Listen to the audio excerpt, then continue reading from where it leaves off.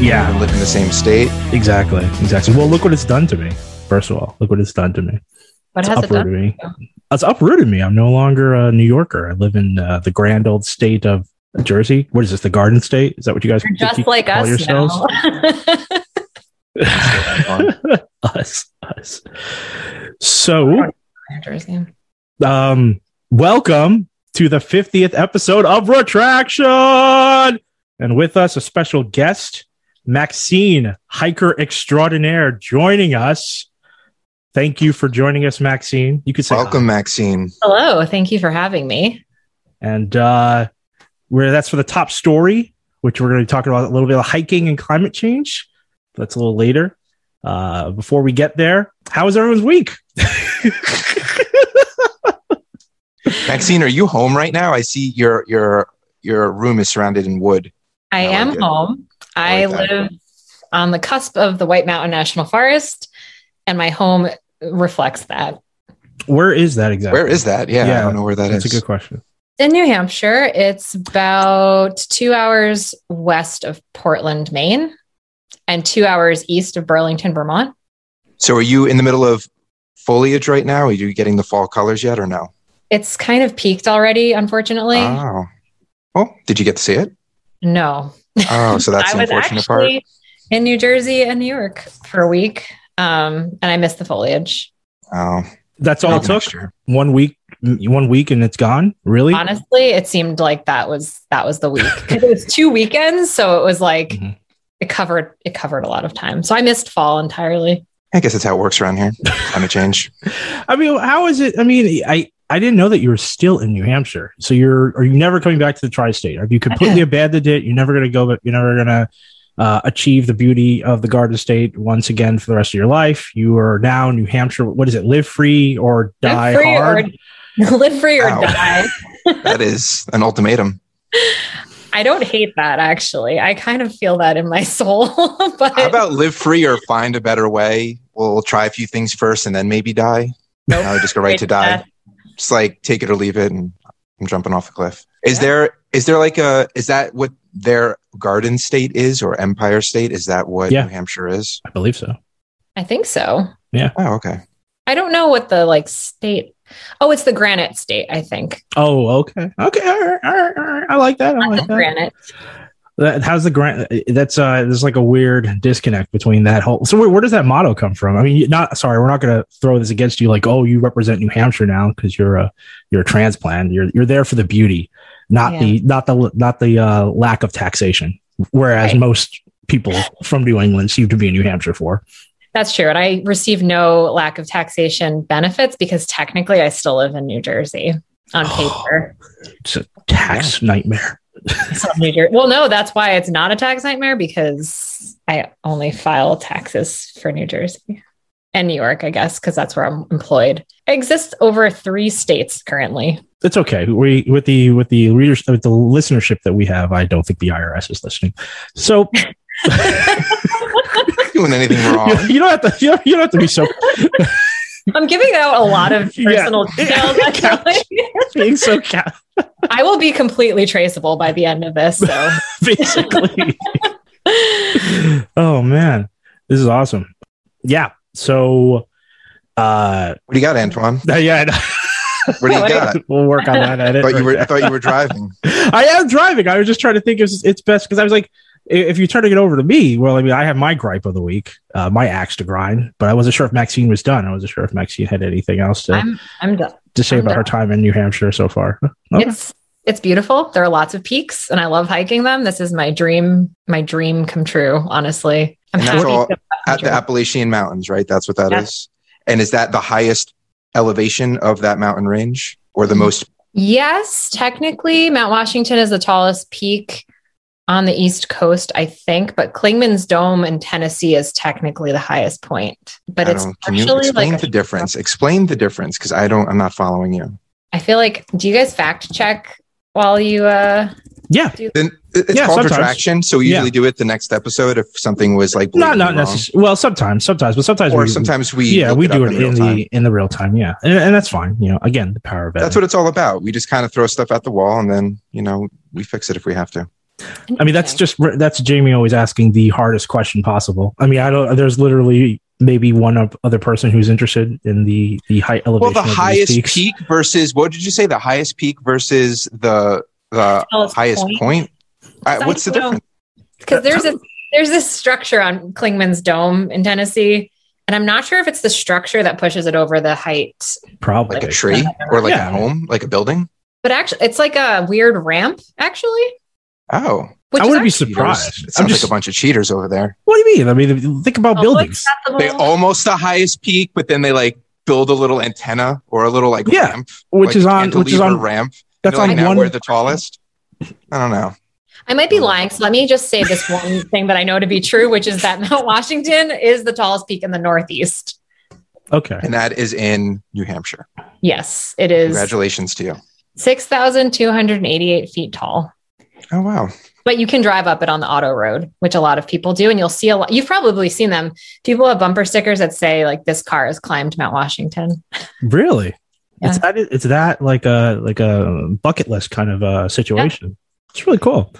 I would love to explore more about New Hampshire. I honestly only went up there like a handful of times in my life, mostly to get to Canada. Right. Yeah. Come on up to New Hampshire. And stay a while. I usually try not to stay. That's what they need forever. To do. So, on my end, my axe, okay, and this is, jump in. My town, so New Jersey people, we have a turf war, which I can't believe it was happening when I first got here. But the town basically wants to throw in turf onto one of our fields that has poor drainage. And so it's under the guise of environmental friendly turf with allowing the children to play. Don't you want the children to play? Don't you want the children to be outside and enjoy themselves? And what, it's too swampy with regular grass? Well, for like soccer, like for team sports, I mean, anybody can just go out and play on grass, even if it is a bit soggy. But for team sports, they're saying it's too, it's not temperamental, but yeah, because of the rainfall it receives, and because it doesn't get proper drainage, you are going to kill the grass if you have back-to-back games on it. And anyone who's played a team sport with cleats, or how the grass looks after a game, it's not a pretty sight. So the town also know what a twisted ankle looks like after playing on turf. Well, I mean, that's definitely one of the things here's the thing. That was my first reaction when I heard that the town wanted to put in turf. I was like, I thought turf was synonymous with extra injury, and by extra injury, more prevalent injury is what I want to say. Because I mean, they've done studies in the NFL where they talk about NFL players and ACL injuries, and there is like a percentage uptick when you're playing on turf. Not to mention it's so unforgiving if you get hit or fall on it. And then to be fair, a lot of what they're talking about is older turf. There have been some advancements in the way that turf is made. It's a bit more realistic, a bit more forgiving, but it's still fake. So you're only going to get it so far. It's not going to be anything close to landing on the soft plushness of bladed fields of grain. Right? Okay. Are they transparent with the maintenance costs between grass and turf? Yeah. Well, here's the thing: the maintenance cost of grass is definitely higher per year in terms of your annual maintenance when you are talking about like specifically taking care of the field itself. But the fact that turf is incredibly expensive, so you're looking at the town's looking at to spend like $2 million to get in the turf to begin with, and then you also there's like a little additional cost in terms of preparing the ground in the fields that the turf is basically so it's not just lying on concrete. Usually you want it to there's like layers that you're trying to build in order to allow sufficient drainage. But the thing is, turf doesn't last that long. So it has a shelf life of about 8 to 10 years on average, which means that if you pay $2 million now, you're going to need to pay $2 million. Well, let's not say 2 million. Let's say it's like 1.5. Because you have to replace the field, but you might not have to do all the leg work for the initial install. So I will give them that benefit, but you do have to replace the entire turf field. And I'm also curious in terms of your drainage issue, if it's like the grade of the surrounding slopes where the water's not being removed from the field. Absolutely. That's part of it. Or is it the soil itself where the soil is draining. It's like not sandy soil, it's clay or something like that. Well, I mean, the point, because if it's the first one, it's just going to pool on the turf. I can't really speak to that aspect of it because no one has really given any kind of in terms of the planning, that's all part of the planning phase. So they're trying to get to the planning phase. We're actually, so what I'm bringing it up is because November 2nd is our gubernatorial elections, and the referendum on whether we're getting turf or not. Someone managed to get one in, and so people of the town will be voting on it. But literally, when you walk down the streets of the town, it is split in half, and it is a bitter divide. In terms of people who are signs. Yes, there are signs. There are signs next to me right as we speak. Give us one chant for each side. Wait, what do the signs say? So exactly. This is what's really funny. So 5 is it 5 out of 6? No, let's say 4 out of 5 of the town council agreed to have the turf, and one person was detracting, and I'll get into their reasons for detracting later. But the people who are very pro turf, definitely you get the sense that the people who are getting the signs for pro turf are being funded by the government or being funded by someone with money, because the signs are significantly better marketed. The messaging is just clearer. They look better. They usually say things like "Let the kids play." You say, like, with a little check box of say yes to turf with a check in the box. They're the color, they're like green signs to like let you think of that beauty of a green field. It's just a lot of iterations of let the kids play. The children are just smattered all over this thing. Whereas the no side is a darker green side usually, and it looks like someone just hastily got that out of your local printer. Not the printer here, but like, let's say you went to, I don't know, whatever big box printing store, and it usually just says no turf or no. That's it. No reasoning, no marketing, no messaging. It just says no turf. Just no. Negative. It's so negative. Just no turf in my town. No turf.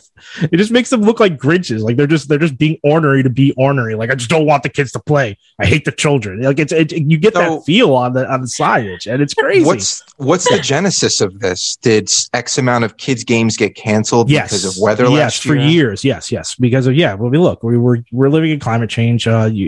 Jersey's definitely, at least since I haven't been here that long, but I've experienced records amounts of snowfall and as well as rain since I've been here in a year.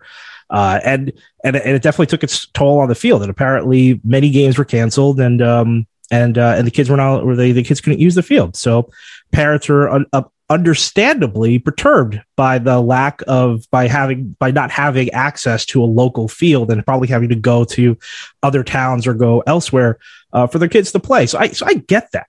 What's the progress? Yeah. What's that? What's the progress solution? What does progress want? Well, the progress solution is the is the academic solution, which is that turf is not. But you can't just say turf's no good and our kids can't play because everything gets canceled. Turf's no good. We want the kids to play, and we propose this. What's their solution? Well, all right. So the solution is to bring in people who are professionals, like field professionals. Yeah, like golf. Exactly, course, like a golf course would have turf management. I assume exactly. So apparently the town was working with a consulting firm with regard to the fields, but they terminated that contract abruptly.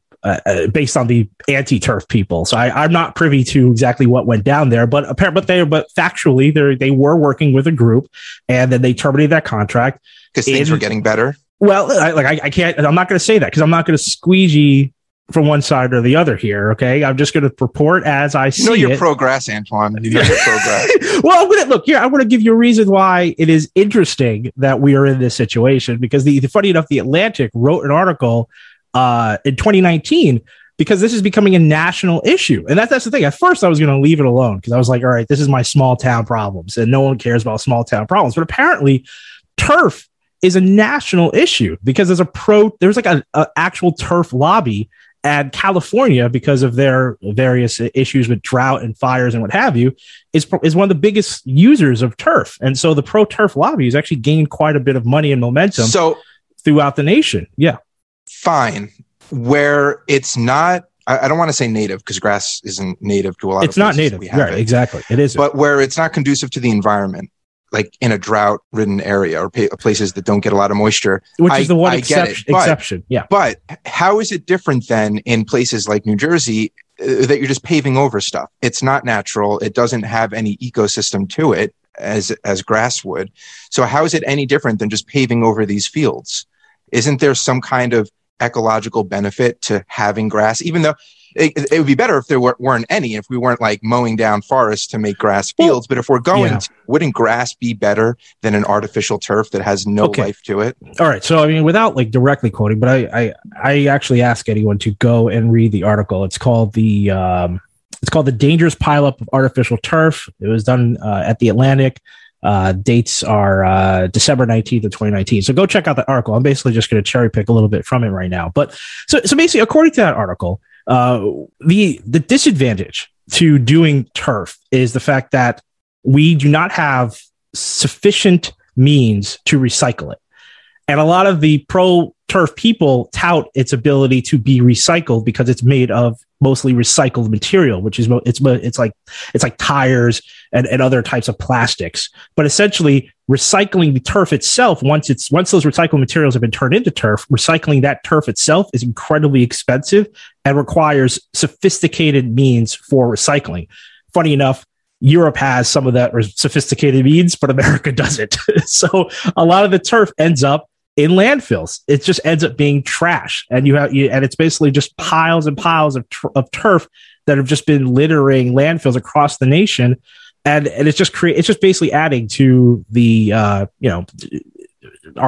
trash problem as a whole. Not to mention that, but when turf starts to degrade, it releases microplastics into the environment, and those microplastics often end up in waterways. So even without being removed, as it's being used and as it starts to degrade, those microplastics end up in the water, or like the drinking water of the communities that happen to put in turf in their areas. So we need to have like a scoring model or something to say every time we make a decision, these are the downstream impacts. So, okay, you want to convert this grass field to turf, and that's, I don't know, I'm going to say 100 yards. Yeah. Right. And whatever the square footage is, whatever it is. Yeah. And that means that it will cause X, whether it's the amount of microplastics, the devastation to the local ecosystem, the amount of sun that doesn't get absorbed, or oxygen or carbon dioxide that doesn't get converted to oxygen.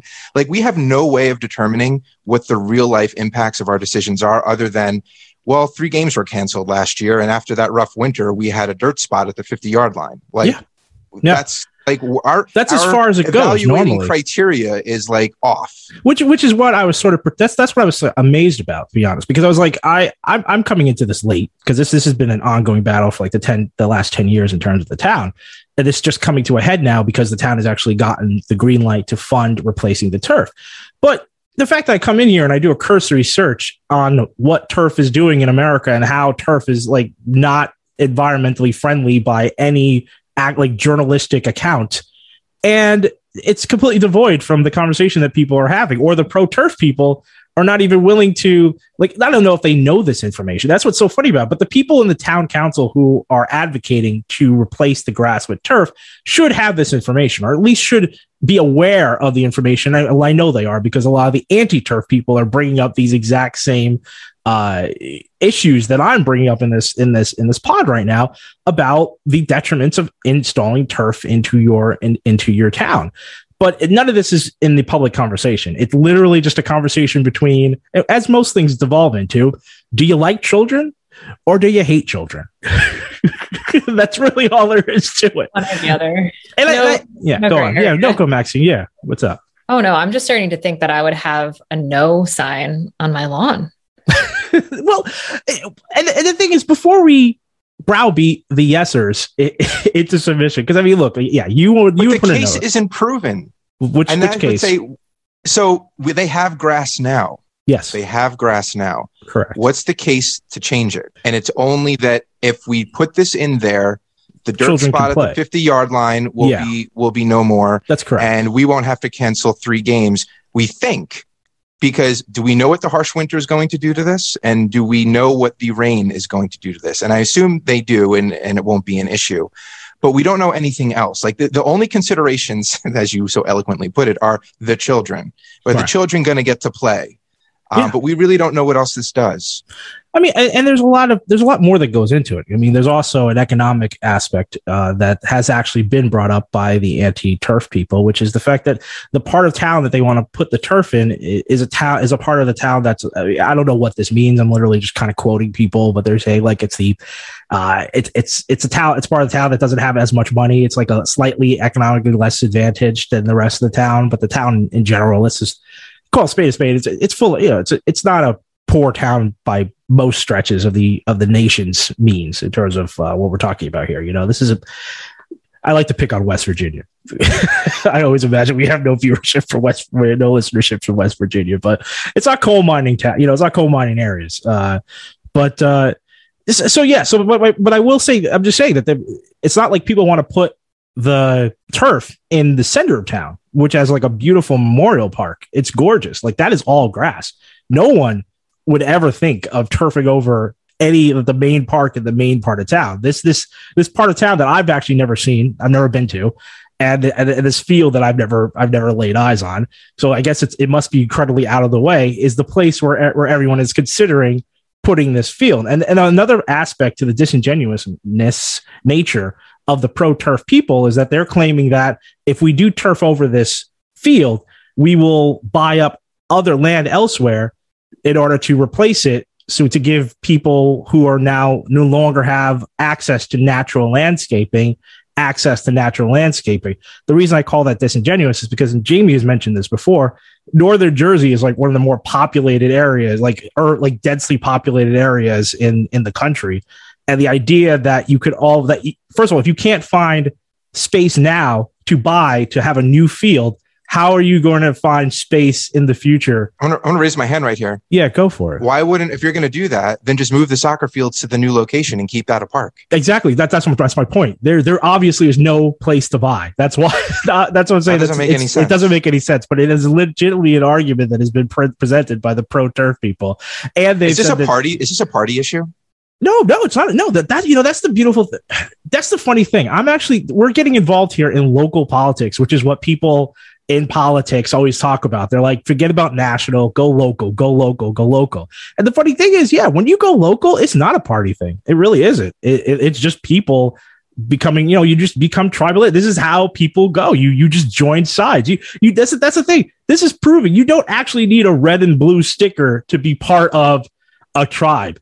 The tribe here is the yes sides and the no sides. That's your tribe. That's literally the party. It's the yes. Yeah, I'd be curious if you actually looked, though. If you looked at the councilman. Well, they don't align. I said 5 out of 6, right? So where do their parties lie?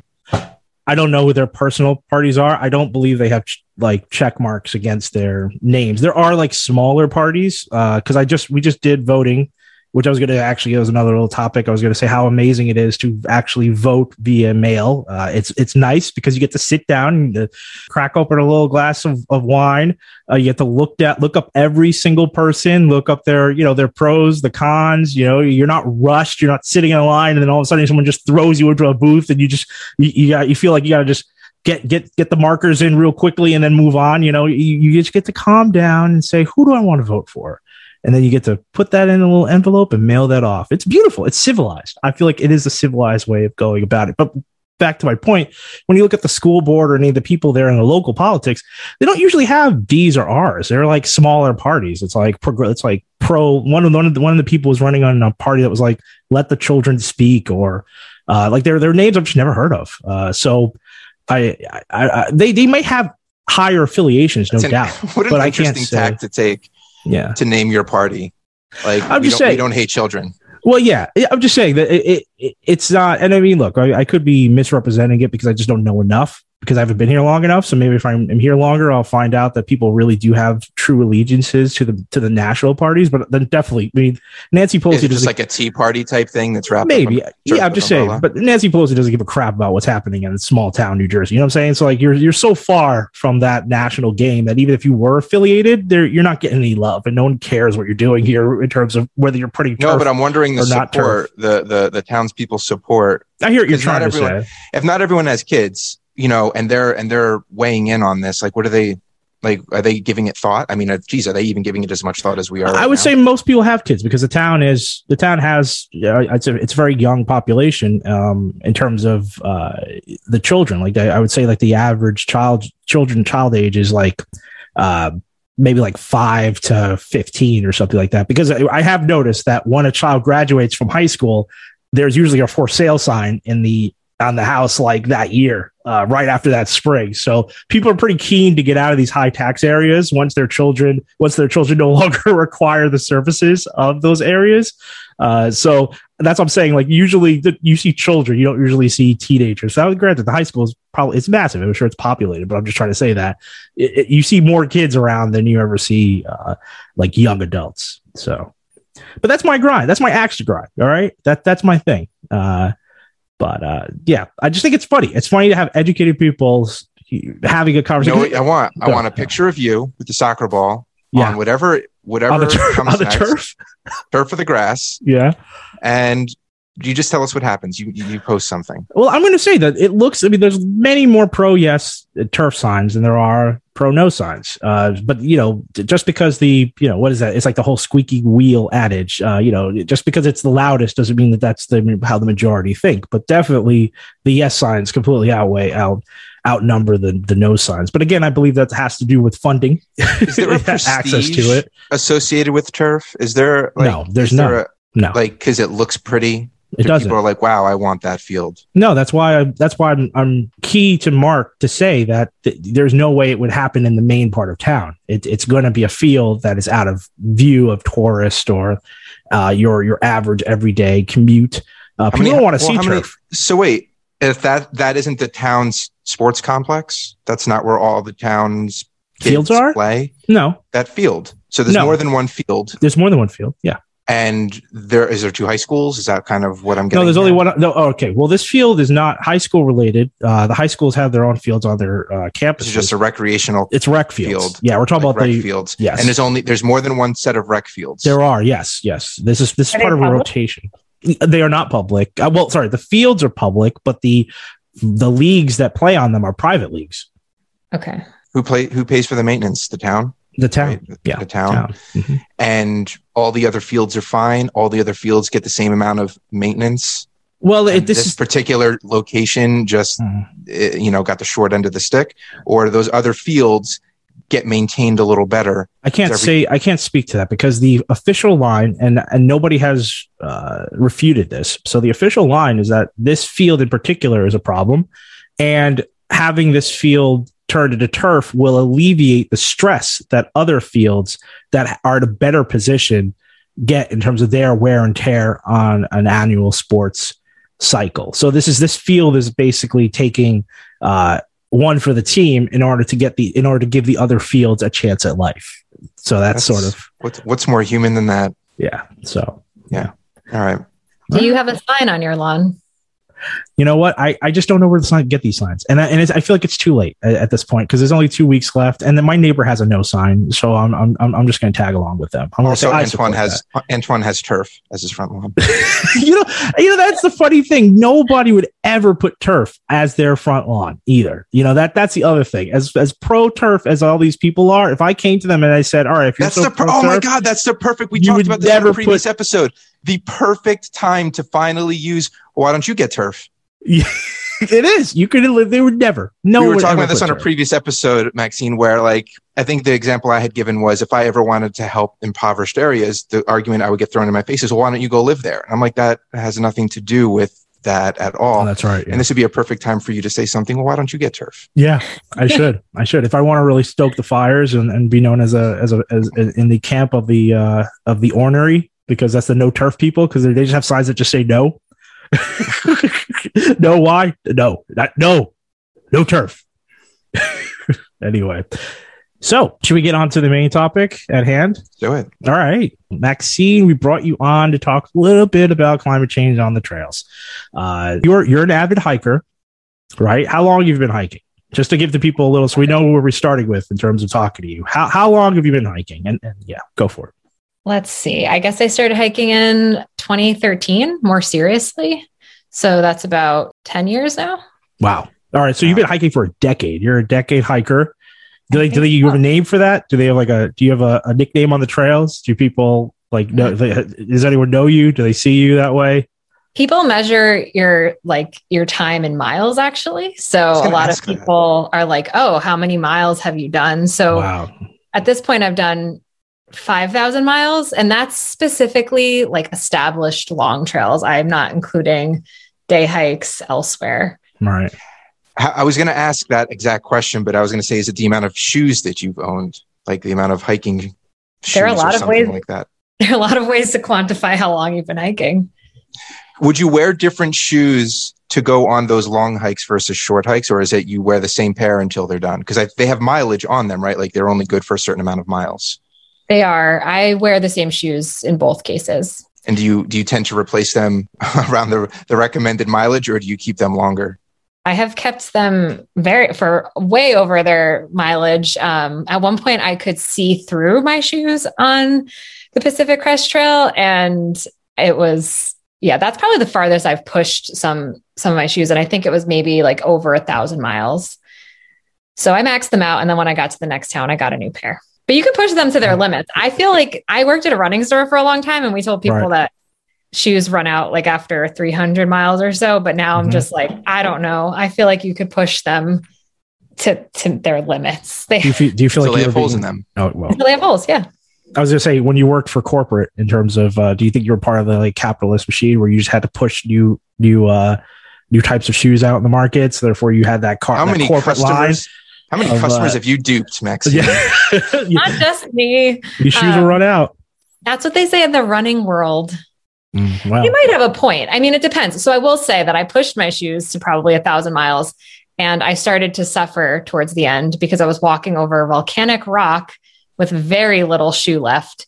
And it's like the one time that I did get blisters to the point where I had to take ibuprofen to actually hike. So there's probably some value into not doing that. Mm-hmm. What made you start hiking? That's the other question I have, because I want the little backstory there for listeners. Why? What propels one to start getting out there in the wilderness? Well, more hardcore, because I feel like, especially in California, I don't know, maybe in this area too, there are a lot of people who do like little tiny mini day hikes. It's just like a thing. You get a bunch of buddies together, you just do these. But what pushes you to do the long haul, like the what you say, where you get the mileage added to your day? What pushes you to get to that part of hiking? That's a very good question. I think the thing that pushed me into it was just feeling at ease in nature, but also specifically when moving through it. So I just found that to be like the most energizing and calm that I felt. So I think my push was really very feelings based. And I wanted a break from just the world as it is. And so I've hiked the Appalachian Trail, the Pacific Crest Trail, and the Long Trail. So those are all national scenic long trails that are established and maintained. There are many in the country and the world, but I think I felt drawn to them because they were a step away from sort of like corporate city life and into this like community of like some semi-nomadic people just like living outside in nature, filtering their water, like setting up your tent every night in a different spot. You just kind of like live in a different way. And I think that's what attracted me to it. That's really nice. That's really nice. I know. It's like a spiritual kind of thing. That. Well, yeah. I mean, you can't argue with that. It makes you want to get out there. Okay. If you're living outside the construct when you do that. And that's very much what we're built for, right? I mean, that's from a human animalistic point of view, that's how we've evolved. And then we've set ourselves in this construct that doesn't really align with our biology, with our nature. So it's interesting. Where's the Long Trail? I can like sort of understand where the other two are. You mentioned 3, Appalachian and the Pacific, but where's the Long Trail? Where's that? The Long Trail runs through the like length of Vermont. So from Canada, Vermont border to the Massachusetts, Vermont border. And it overlaps with the Appalachian Trail for a little bit. But there's like a northern section that's like unique to the Long Trail. I don't know if you know the answer to this. This is just like my own curiosity. Why do they exist? Were they like trading routes? Like why do these trails exist? They were not trading routes, as far as I know. I should know. I should be so well versed in the history of long trails. I want to put you on the spot. So the Long Trail itself, I believe, is the oldest like continuous footpath. But then like it served, I think, as the inspiration for the Appalachian Trail. I could be wrong. It's okay. Anyway, it's okay. I mean, that's fine. They were built basically to sort of get out into nature and step away from society. That I do know. I think that was the original intent. Right. They're like part of the conservation effort, like probably similar to the national parks. Oh, is that right? true? Aren't they? So I do believe that. I'm like, are these pioneering trails, or are they like Teddy Roosevelt era, like conservation, just like get people out and going? Like what? I don't know what the origin stories of any of these things are. Because some of them in Europe were like, and I don't know for sure, but they were like journeys people would take, like pilgrimages almost, right? And so I don't know what the ones in the U.S. are. Like they're not just paths that have been beaten over generations, over centuries for a specific purpose. I mean, unrelated purpose. I know they're steeped in conservationism. I can't tell if it's the trails themselves that spurred on the conservation movements, or if it's part of the conservation movements in terms of getting the trails. But they preserve them or something. We could more well traveled. We could always come back and sort of do a retraction on the start, because I honestly did not expect you, Maxine, to have a history of trails. I'm just curious. As a hiker, I do this to Antoine all the time. No, but I should know. I mean, I know bits and pieces. The Long Trail is indeed the oldest long trail, and it is the inspiration for the Appalachian Trail. Mm-hmm. So started there, and probably related to conservation efforts and maintaining some of these areas. I know it's a lot of work to secure the trail itself, and it takes like a lot of, I guess there are a lot of agreements with like some private landowners and then government land. Like, I'm not sure how it works, but I do know, for instance, like the Continental Divide Trail is not necessarily complete yet. And that runs from Canada to Mexico. It's the third of like the Triple Crown of long trails, but it's incomplete. And I know part of it is like getting access to or getting permission to sort of build the trail and connect it so that it is a continuous footpath. And I've had to walk like delicately around some private land, and it's just like, this is private land, like do not camp here, just keep going. But those people have agreed to let the trail run extremely close to their house. So like there are situations like that. It's just a lot of work to build them and get them established. Yeah, that's interesting. I wonder if there's any incentive for people to lend their private property to the trail. Aside from just being nice, probably just being nice. No. Look, I think there's a lot of brokered. And it's definitely tense, but we've discussed it in terms of looking at the wolves and the ranchers and conservationists. But there's a lot of you're not getting a kickback, you're not getting any money or a tax break for doing it. It's just a lot of. You should get a tax break. You should absolutely get a tax break. No, what? It's called being civil. I'm sure there's just like unspoken civility that goes in. I mean, what I was going to we need to make sure this stuff gets done. I'm going to okay. I was going to ask if you've ever, which is a question that just occurred to me. I mean, I have a few pre-questions, but have you ever run into like Native American, like indigenous people land or anything? Did any of these trails cross through any of that kind of stuff out there, or are they like far from reservations in That's a good question. I don't think that I have, but I have been primarily very much on like the East Coast and the West Coast. I mean, not on the actual coast, but like far enough east and west that I wonder if I would run into that more on something like the Arizona Trail, or at some point on the Continental Divide Trail in like New Mexico or some part of Montana or Wyoming. Okay. I'm not sure. That's a really good question. Right. What's your next trail target?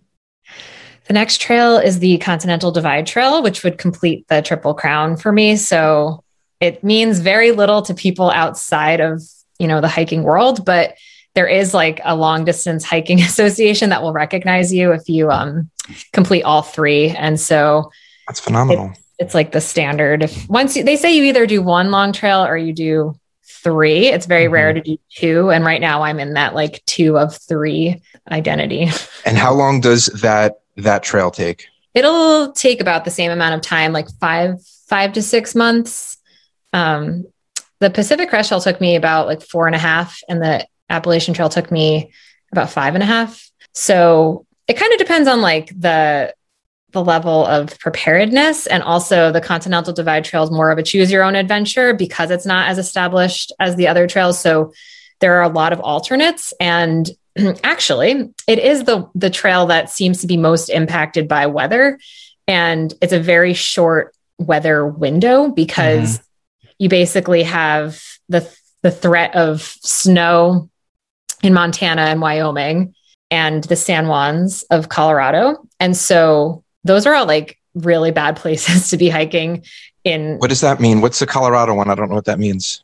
There's a mountain, like a region of mountains, the San Juans. I just know that they're really like rugged, remote mountains. And every year people who hike the CDT, they generally confront snow if they're going northbound and have to either like flip past it or like go around it on the road. It's always like a complicated thing to consider. So basically there's a snow issue, but then there's also potential for fires. And then there's also like monsoon season in Colorado, which has the risk of lightning.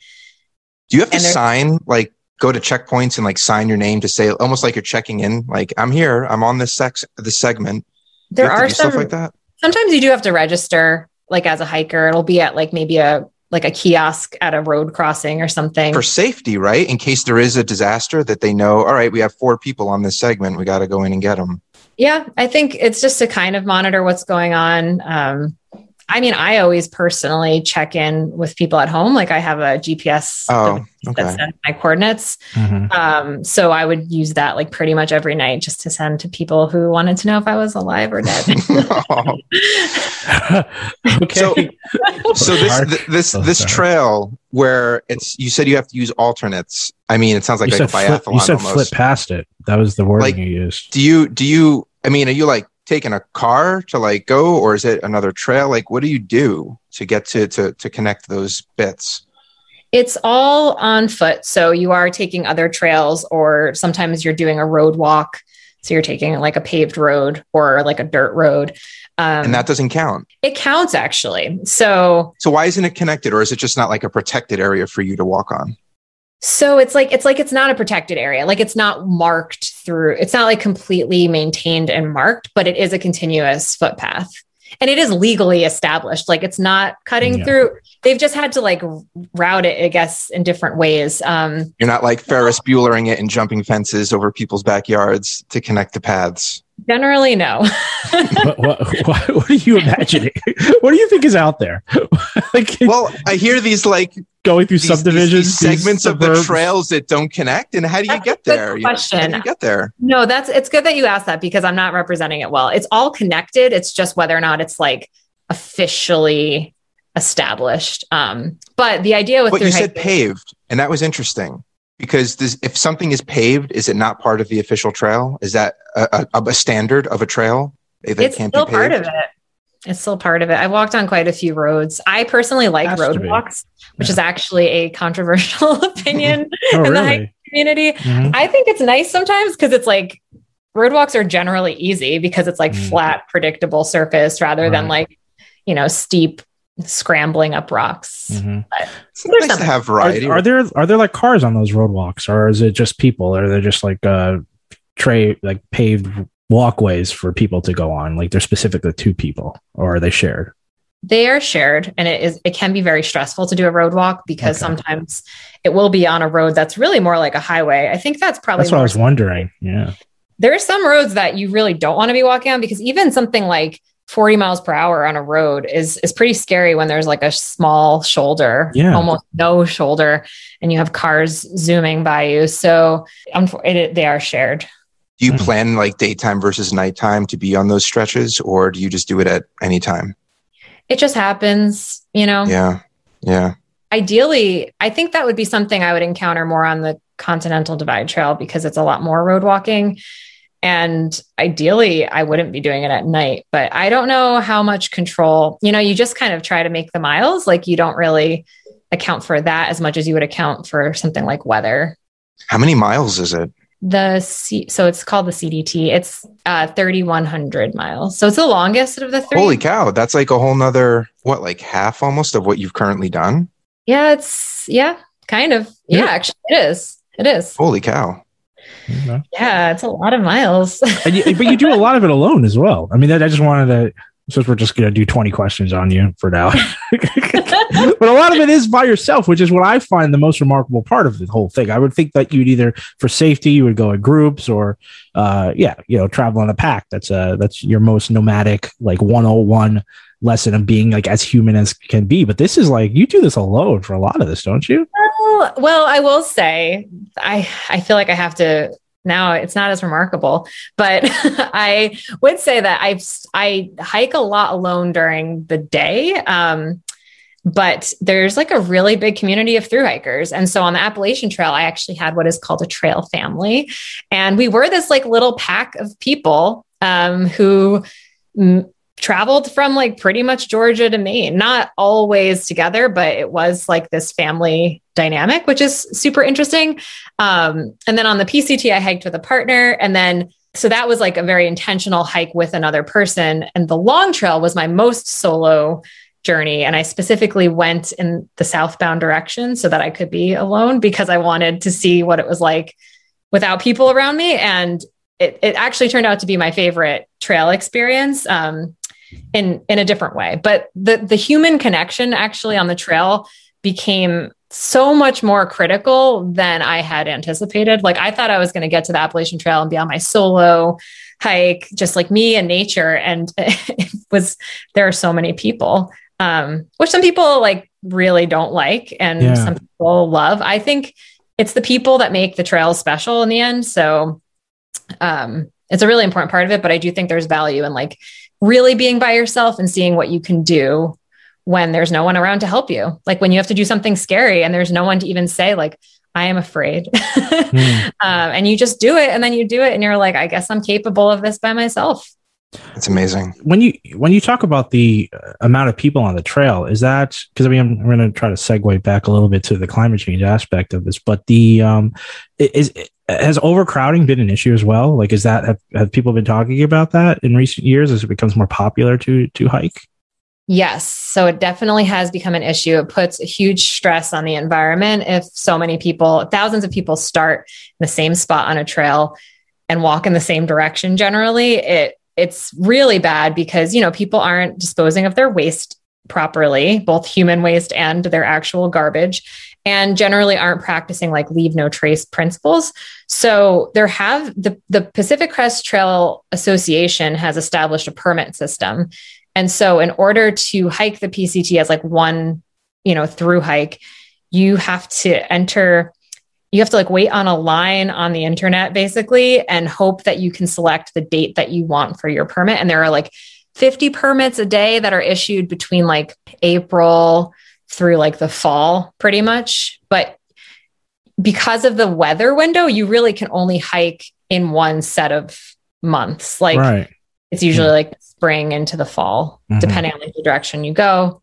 It could be like summer into the fall, but you're really limited. So basically these organizations are trying to keep an eye on how many people are hiking at once and trying to discourage large groups of people starting at the same time. Now, to help envision this, because I honestly don't know what to picture, is it like there's someone 3 feet in front of you and 3 feet in front of you and 3 feet, like how crowded visually, like what are the optics of a crowded trail? Because I don't know. Does it look like a centipede? Like, is it just a little trail of people, lemons, like waiting just following one another? Is it like waiting online for a roller coaster, or is it like crowded trail is like you and then there's someone 50 yards in front of you? Like, what is a crowded trail? Paint me a picture. Funny. Is it like entering Disney World? Like, is it at the gates?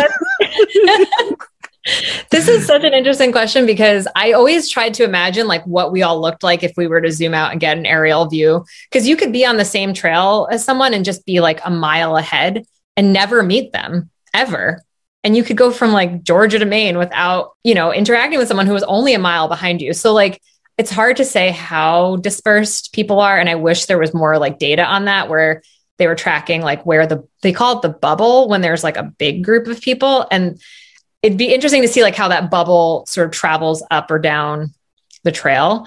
So it's not that noticeable that there are people around you. Like you can, even if thousands of people start in the same month, the time you notice it the most is at the end of the day when people camp. So you could end up camping with 5 or 20 people on the Appalachian Trail. It was very populated at these like shelters that are established. So that's because there's established destinations. Yeah. And that's then like not a lot of people either. 5 to 20 people. That's not a lot of people. But maybe it is. Maybe it's supposed to be 2 and 20 is like way over. It could be. Right. I'm just saying, but we're not talking about, I think that some people might be conjuring up images of like the horde, like the zombie horde and like Walking Dead, where it's like hundreds of people walking. That's why I asked, trampling everything in their path. But what can the ecology take, right? I mean, that's kind of what it is. It's not how uncomfortable is a human being when there's so many of them grouped together. It's what can the ecology take? Right. It's really concerning, and it's something that I think there are responsible ways to hike, and so there are like leave no trace principles, which is basically just like, as a human, you just don't leave a trace of your existence there. Like you leave everything as you found it, but there's only so much you can do. Like if thousands of people are walking over the same area, you are trampling it. So I had a question about, I want to make sure Antoine progresses into the climate change stuff, but you mentioned the trail family, and this is like, I can't get it out of my head now. One, is this pre-planned, or are you just coalescing because you just met each other in that moment? And 2, you said dynamic, that it has a family dynamic. Are we talking about like parents, kids roles? Like, what do you mean by that? And I just found that fascinating. So typically you kind of group together based on your pace. So that happens sort of naturally. Like if you started on the same day and you're hiking about the same pace, you just see the same people over and over again. At some point, you do have to decide if you want to continue forward with these people, because insult, is that like a personal thing? Kind of like, I'm gonna hang back, guys. You guys go on without me, and that's like, I don't like you.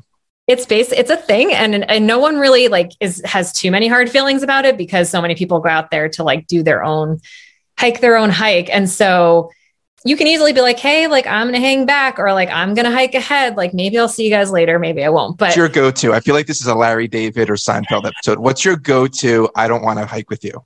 If I got tired of hiking with people like during the day, I'd be like, oh, I'm just gonna hang back. I have to pee, and like then I would just like, I have to pee to get out of hanging out with people. Trick. I knew you were gonna go for the classic. I knew that's great. You guys go ahead. I'm gonna dig this hole here. Just don't mind me. Me and the trees. To get a snack. But I have to say, like I was with people that I wanted to be around, and it was mutual. And we actually started to move as a group intentionally. The dynamic is interesting, because now that you're asking me this, I hadn't really thought about like if there was like a parent-child dynamic, but I did have 2 people in my trail family. They were a couple, and they're very good friends of mine. They definitely had more of like a parental role, even though I think they really did not want that role. But they were kind of like the glue that held us together. But generally it kind of felt like having siblings. Actually, going back to this only child thing, I had never really had like so many people around me all at once, like other than maybe living at school, when I was in college. But this was like, we would eat dinner together. We would like take snack breaks together. We'd get hotel rooms, and we'd all like, spread like 6 people across, like 2 beds. Like you get really, really close to these people. And so I think it's probably closer to like a sibling dynamic to some degree. No, it's lovely. Really just cool. Tell any only child out there, just go hike, and then you've got it. Because honestly, the rest is overrated. Doing that for your whole life, like you said, sometimes you just want to hang back and pee. So, so you take it in small doses, don't get too wrapped up. And this is what it was like all the time, because it was. Maxine, do they have, because there's the stuff to make you get prepared for a hike, but then there's this stuff, like this kind of nuanced stuff. Do they have a brochure or a pamphlet to give to people to say like, all right, yeah, once you get your equipment and you know how to leave no trace behind, like here's the nuance, here's the intricacies of hiking that you need to know, the culture. It's interesting that you asked that, because I think like the trail organizations try to do their best to be like, if you're going to through hike this trail, like be prepared. But I would say the intricate details are largely gathered on YouTube and Instagram. Like the hiking community has taken to both of those. And there are some like YouTube famous hikers or like Insta famous hikers. I hate that I'm even using that. I'm kind of joking, but they really are. There are tons of those. They're in every industry. Don't worry about it. You shouldn't feel any sheepishness about that. But yeah, for sure. I mean, I'm not one of them. So there are people that like make all these videos about the gear and what you should expect. And, daily, like, logs of like their journey. So there's a lot of content out there aimed at helping new people. I would feel a lot of it would be a little natural, because I mean, a lot of this sounds like what it was like when we were hunter gatherers, and in terms of, you find strong tribes and you either unite or you fight. And it just sounds like there's just a lot of uniting. And so you just fall into these very naturalistic, almost like, prehistoric hierarchies of families. Like it's, because you're just surviving together. I mean, that's what it sounds like to me. So in some ways it's almost like using our instinctual nature versus like our the cognition that is adapted and learned through civilization. That's just what I'm gathering. I wonder if there's ever been a trail family dynamic where someone becomes like more of the dictator, chieftain. The chief, right? Exactly. Starts taking over and dictating to everyone. It happens. Okay, we don't have to get into that. We don't have to get into that. But I think, you have a really good point. It's like, it is so natural. And it actually, the sort of joke is that through hiking will ruin your life. Because once you do it, you see that like life can be simpler, and you have this like goal in mind every day. You are kind of collecting your own water and setting up your home every night and moving every day. And honestly, to me, that now feels easier than sitting at a desk for 40, 50 hours a week. And I know that's how a lot. Yeah. And I know that's how a lot of people feel after they get back from the trail. It's like, wait, in some ways, even though I will say there's a great deal of suffering, like you are living when you see it downpouring outside and you're inside, like just imagine walking through that, for days and your socks are wet and you're putting wet socks on. So there are like these terrible moments, but even with that, it's still better than like a bad day in regular life in a lot of ways. I mean, that fulfilling aspect of dealing with nature or just, incorporating your life into it. I wonder and I don't expect anyone here to know, but what does balance look like? Humans, we have this whole society. We want to make sure we progress and we have our tech and all that stuff. But then there's this very primal, basic need, and we only feel it's fulfilled when we do things like you're describing. Nothing really can supplant that. That's just ingrained into who we are as a species. And I wonder how do you incorporate that? How do you find balance where we don't have to give up either, where we can kind of figure out the way that it should be, where we still are able to stop a meteor from crashing into the planet, but then we can still go out and do these things and feel fulfilled? Well, that's easy. UBI. What a horrible plug. What is UBI? Oh, funny you asked, Maxine. Oh my God. That's not what this episode is about. We're not going off on this tangent. People get $500 a month. $500 a month. I'm just saying it's the freedom. Universal basic income. Sorry. No, I'm just saying it's the freedom. It's the freedom to be able to pursue your own interests. Do you get like a sabbatical every year? Or is it just that like, whatever it may be, like, how do you find the balance? Because it's a shame that you have to choose, I guess is my point. Yeah. When they're clearly two sides of the same coin, the human coin. Like, why can't we have both? And what would that look like? Because I don't know if it'll be 50-50, right? You're not going to hike for half the year and then, or maybe you will, I don't know, and work for half the year, but I don't know. Just a thought. Think about this a lot.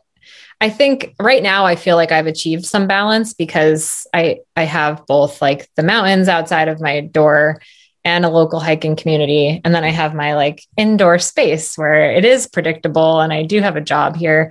So this is the closest I've gotten to that balance, but it's very hard to achieve. And to be completely honest, it's only possible because of how the pandemic made it possible to remotely work, and that's now a given. But and I remember Antoine, I feel like we talked about this like a lot back in the day, but like the remote work like does provide like a lot of freedom. And so many companies were so opposed to providing that as an option. And I think that is like a step towards balance, because you can like live your life and have more time to be part of a community, or just go outside and just be more yourself, your human self. Yeah. So I have to say, like, that is one outcome that has served me well, in the sense that I can work remotely and live in the mountains, which was otherwise completely out of the question. Wow. Well said. Maxine, that's a book I want to read, just so you know. You write a book on how to find that balance, and I will buy it. I'll try. I like that. I love that. That really is cool. You summed that up pretty well. You didn't get too philosophical about it. You know, that was very pragmatic. You're just like, you know what? Working from home. WFH. Step one. Just need a little bit more of that. Here I am all like, we got to change everything from the top. But you're just do you both feel like working from home has impacted you positively or negatively, or just completely neutral? Absolutely. It's a positive because of the not having to commute. You get that time back, and you could do more with the time you have. So from that aspect, it's a complete positive. Now, granted, I think the three people here, I can't tell where you are, but I think you're in a house as well, in New Hampshire. Yes. Not an apartment. So again, space is also a privilege. If you were working from home in a space that you do not have you're not afforded an office, or something where you can actually take step away from family or whoever, roommates or whoever you're living with, and work in a space that is more your own. Working from home is going to be a different story for you. But when you are privileged enough to have that ability to step away, it's amazing. But I've been an advocate for work from home for basically since I started working. I know. I know. It's a beautiful thing. And I agree with you. It's definitely been a positive. I have not, raising two young children now, have not had the chance to use that free time in that way, the time I got back from working virtually. But I do look forward to the time when I can start to explore other options when the kids get a little older. But no, to that point though, experiencing the pleasure that has been raising children, that whole parenthood aspect of life, I wouldn't have had anywhere near that experience if it wasn't for this. And so that's been its own reward in that way. It's really unfortunate that it took a global pandemic to make this possible. What's unfortunate is that how bad things have to get in order to do things that are relatively common sense for the majority. But it wasn't even, don't even give it the credit. Don't even give it that credit, because that's not even like, it wasn't like things got bad, we need to do this so that people can go hiking or people can raise their kids. It was just like some random coincidence offshoot that like, that's what we used the time for, or that's what we found that for. That wasn't given to us for that way. So yeah, we got it from the pandemic, but it wasn't some for of that. Some of us, mind you. There are many of us who did not. That's that. very true. Yeah, true. Like your wife, she's a not first responder. What do you call it? Essential worker. She still had to leave. Still has to leave the house and go to the office every day. Exactly. And I do try to keep that in mind, because it is a privilege to be able to work remotely from home and to have a space that feels safe and comfortable. Like, not everyone has that, and then working from home becomes a nightmare. So it does depend on the circumstances. But that's part of the whole incorporate. Oh, go ahead. Sorry. Oh, no, just generally, I think if it's just accepted more widely as a legitimate option for working, that we all have now demonstrated is very possible. Like, I think it should be an option. Yeah. Yeah. So one would think that the advent of the internet would have allowed this to have happened, I don't know, 30 years ago. But that's some of us. That's me. Like, that's people like me who are like, what are we doing here? Why are we wasting time? There are reasons. Yeah. I feel like you were one of the first proponents, or one of the first people that I had met and worked for that was a proponent of working from home, because you believe that like people can get their work done on their own time and do the same quality of work. Just the internet, people. It's not rocket science. It really isn't. You're doing the same thing that you're doing in the office at home. But yeah, anyway, it's kind of like just part of the quality of the worker, right? Like, can you work at home?